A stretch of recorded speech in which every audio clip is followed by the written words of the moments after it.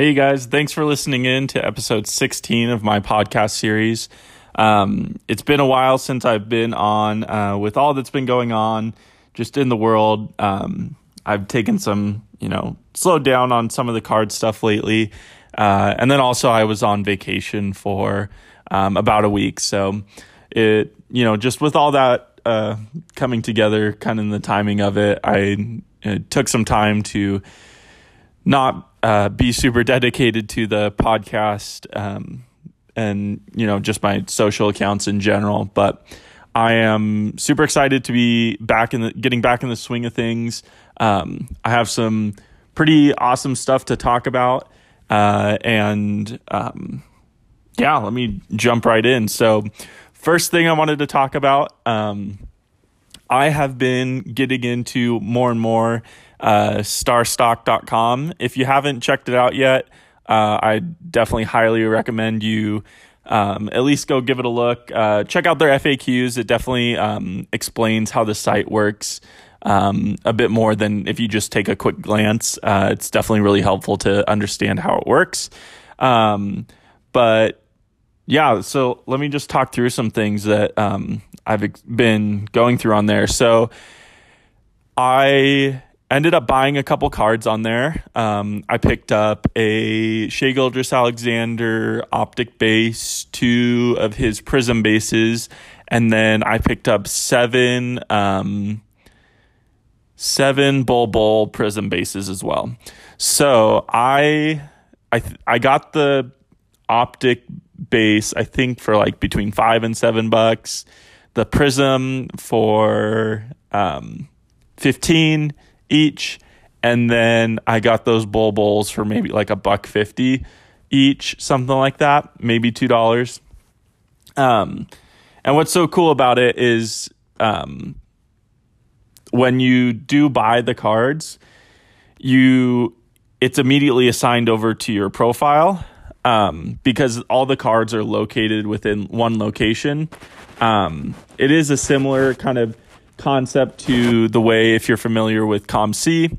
However, in my opinion, the website is just so much better. I tried to use COMC a couple times to buy stuff, and it was pretty confusing as far as how their memberships and stuff work and how you can just keep stuff there.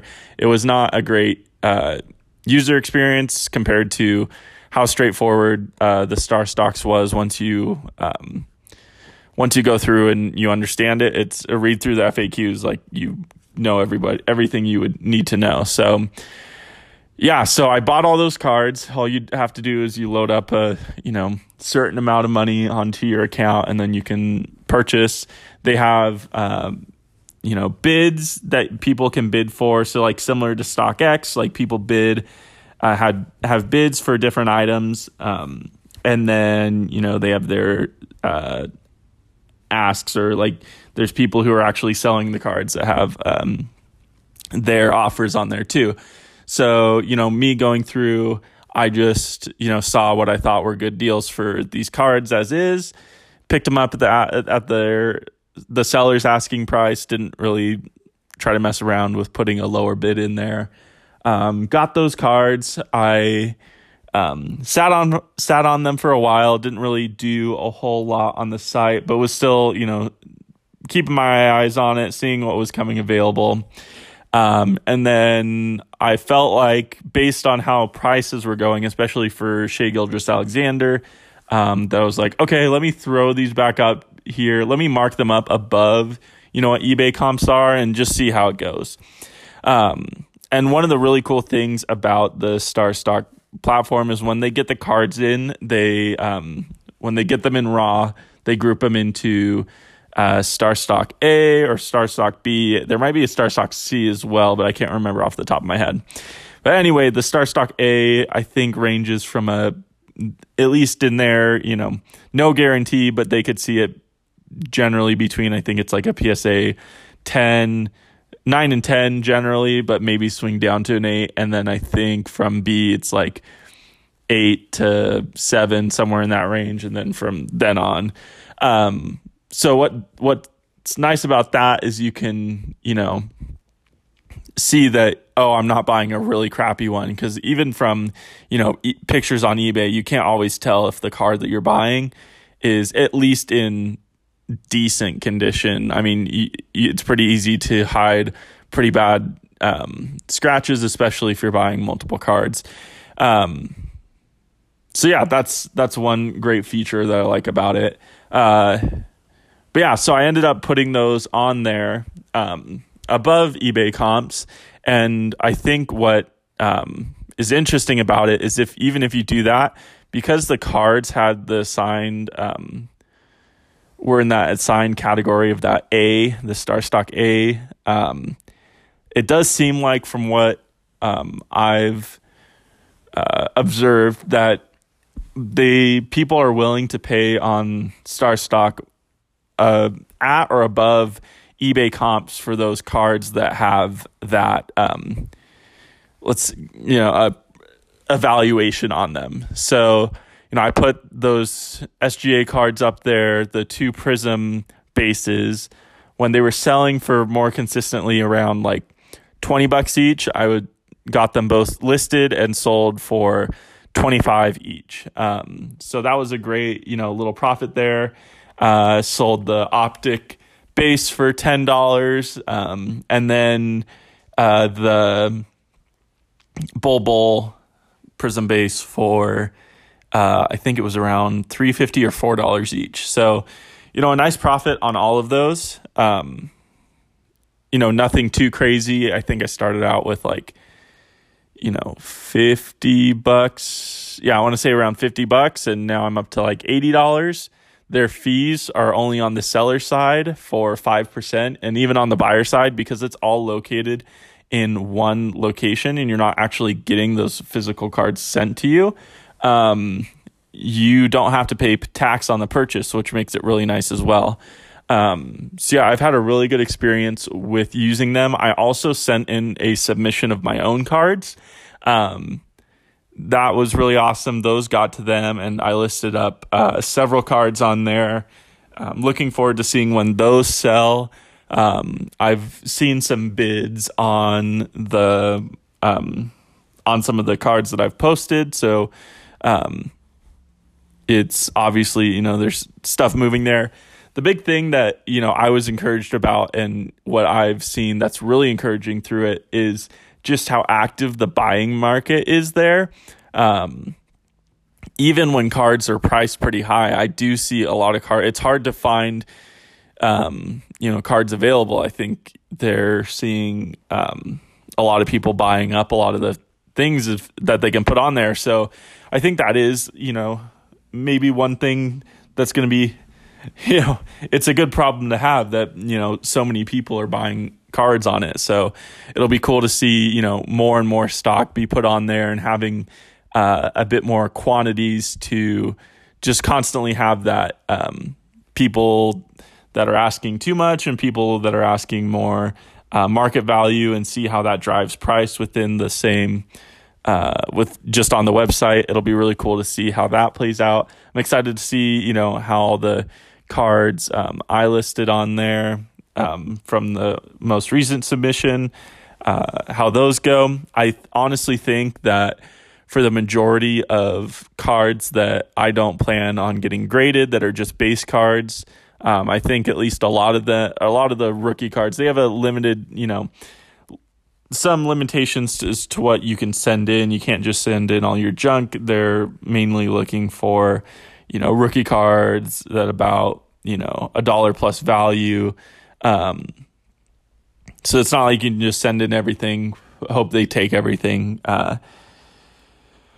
But for those cards that I have that I don't want to sell on eBay, because there isn't just quite enough profit there, I do think I'm going to be selling a lot of my raw cards that I'm not planning on getting graded there, because I think it's a great option. And even, we'll see as far as when I get some graded cards back. I know I'll have a large amount coming back here sooner or later. We'll see, how I approach that, which cards I decide to put there when it comes to graded cards versus eBay or something. But yeah, it's been a great experience for me so far, already making profit off of it. And that's a cool thing. Like compared to something like eBay, the perks of it with the lower fees and not getting taxed and not having shipping fees and all that, not having the cost for shipping, all those things that make it really difficult to do quick flips on eBay where you can find something at a good price and then, relist it maybe a week later. Like, unless something spectacular is happening in the market, it's really hard to have enough profit on an eBay listing, especially if you're newer to the hobby and don't have a ton of funds. It's hard to find stuff like that that is worth doing, is worth spending the money and time on. I generally don't post anything on eBay that's less than like $10-$20 because it's just not enough profit in my mind to go through the effort to ship it and, do the whole process for it. So for something where I can just send in all my cards, manage it, and then when it's sold, I don't even have to ship it. They just assign it to somebody else. I only pay, a small fee, and they're doing a lot of the work for me. I would highly recommend. I've really enjoyed my experience with it so far. It'll be cool. Like I said, as more and more cards get put into their system. And the cool thing about that is when that happens, I think when they get more and more cards, that base builds up, there'll be more and more cards that'll become available there because when you do buy cards, it just goes into your account. And then if you can get them shipped to you, you would have to request that. But I do like that,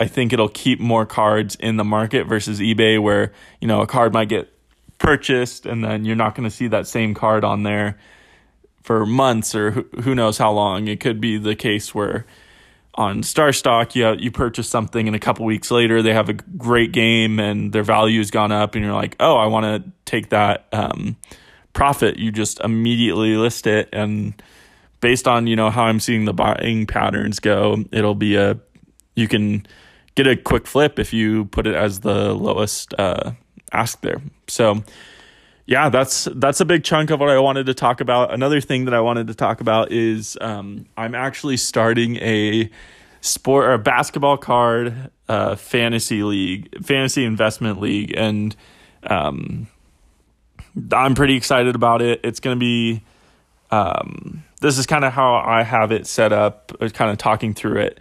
So every participant will have an imaginary, $1,000 budget to spend on at most 10 different cards. So like there's no restrictions to what cards you can purchase, but other than it being Optic, Donruss, Prism, Mosaic, and I think there was maybe one more, Select or something. I put a list in there, but so I'm really only restricting it to that, but they can choose up to 10 different players or like 10 different cards or whatever the exact, combination of investment they want to make.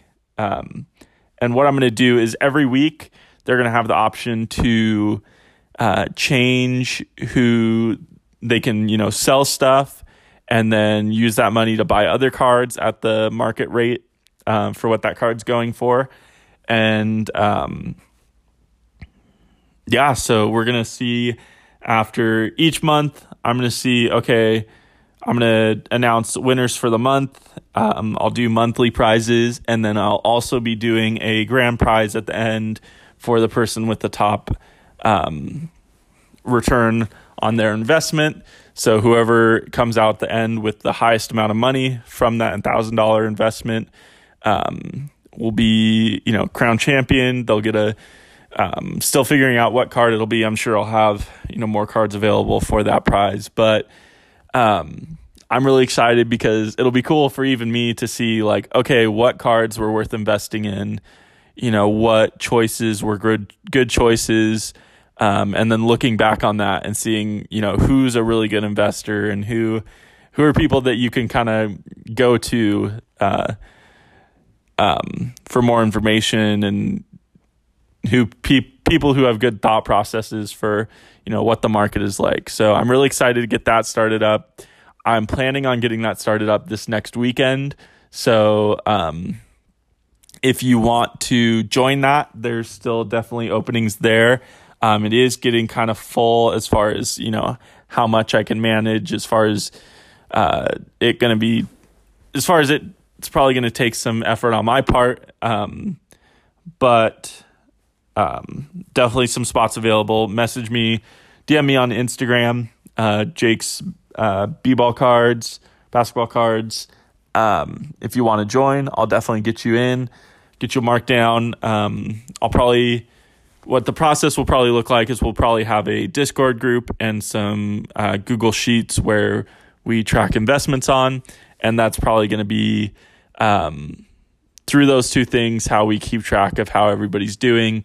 I'll have like a master spreadsheet so I know people aren't, cheating by changing their investments and stuff like that. So, but yeah, I'm very glad to have been able to get back into this. It felt really exciting and really good to have this episode. I know from on the back end, seeing, my streams were slowing down a bit, haven't really put out any new content for a while. So yeah, excited to get back into it. I'm going to have a daily hobby update that's also going to go out today.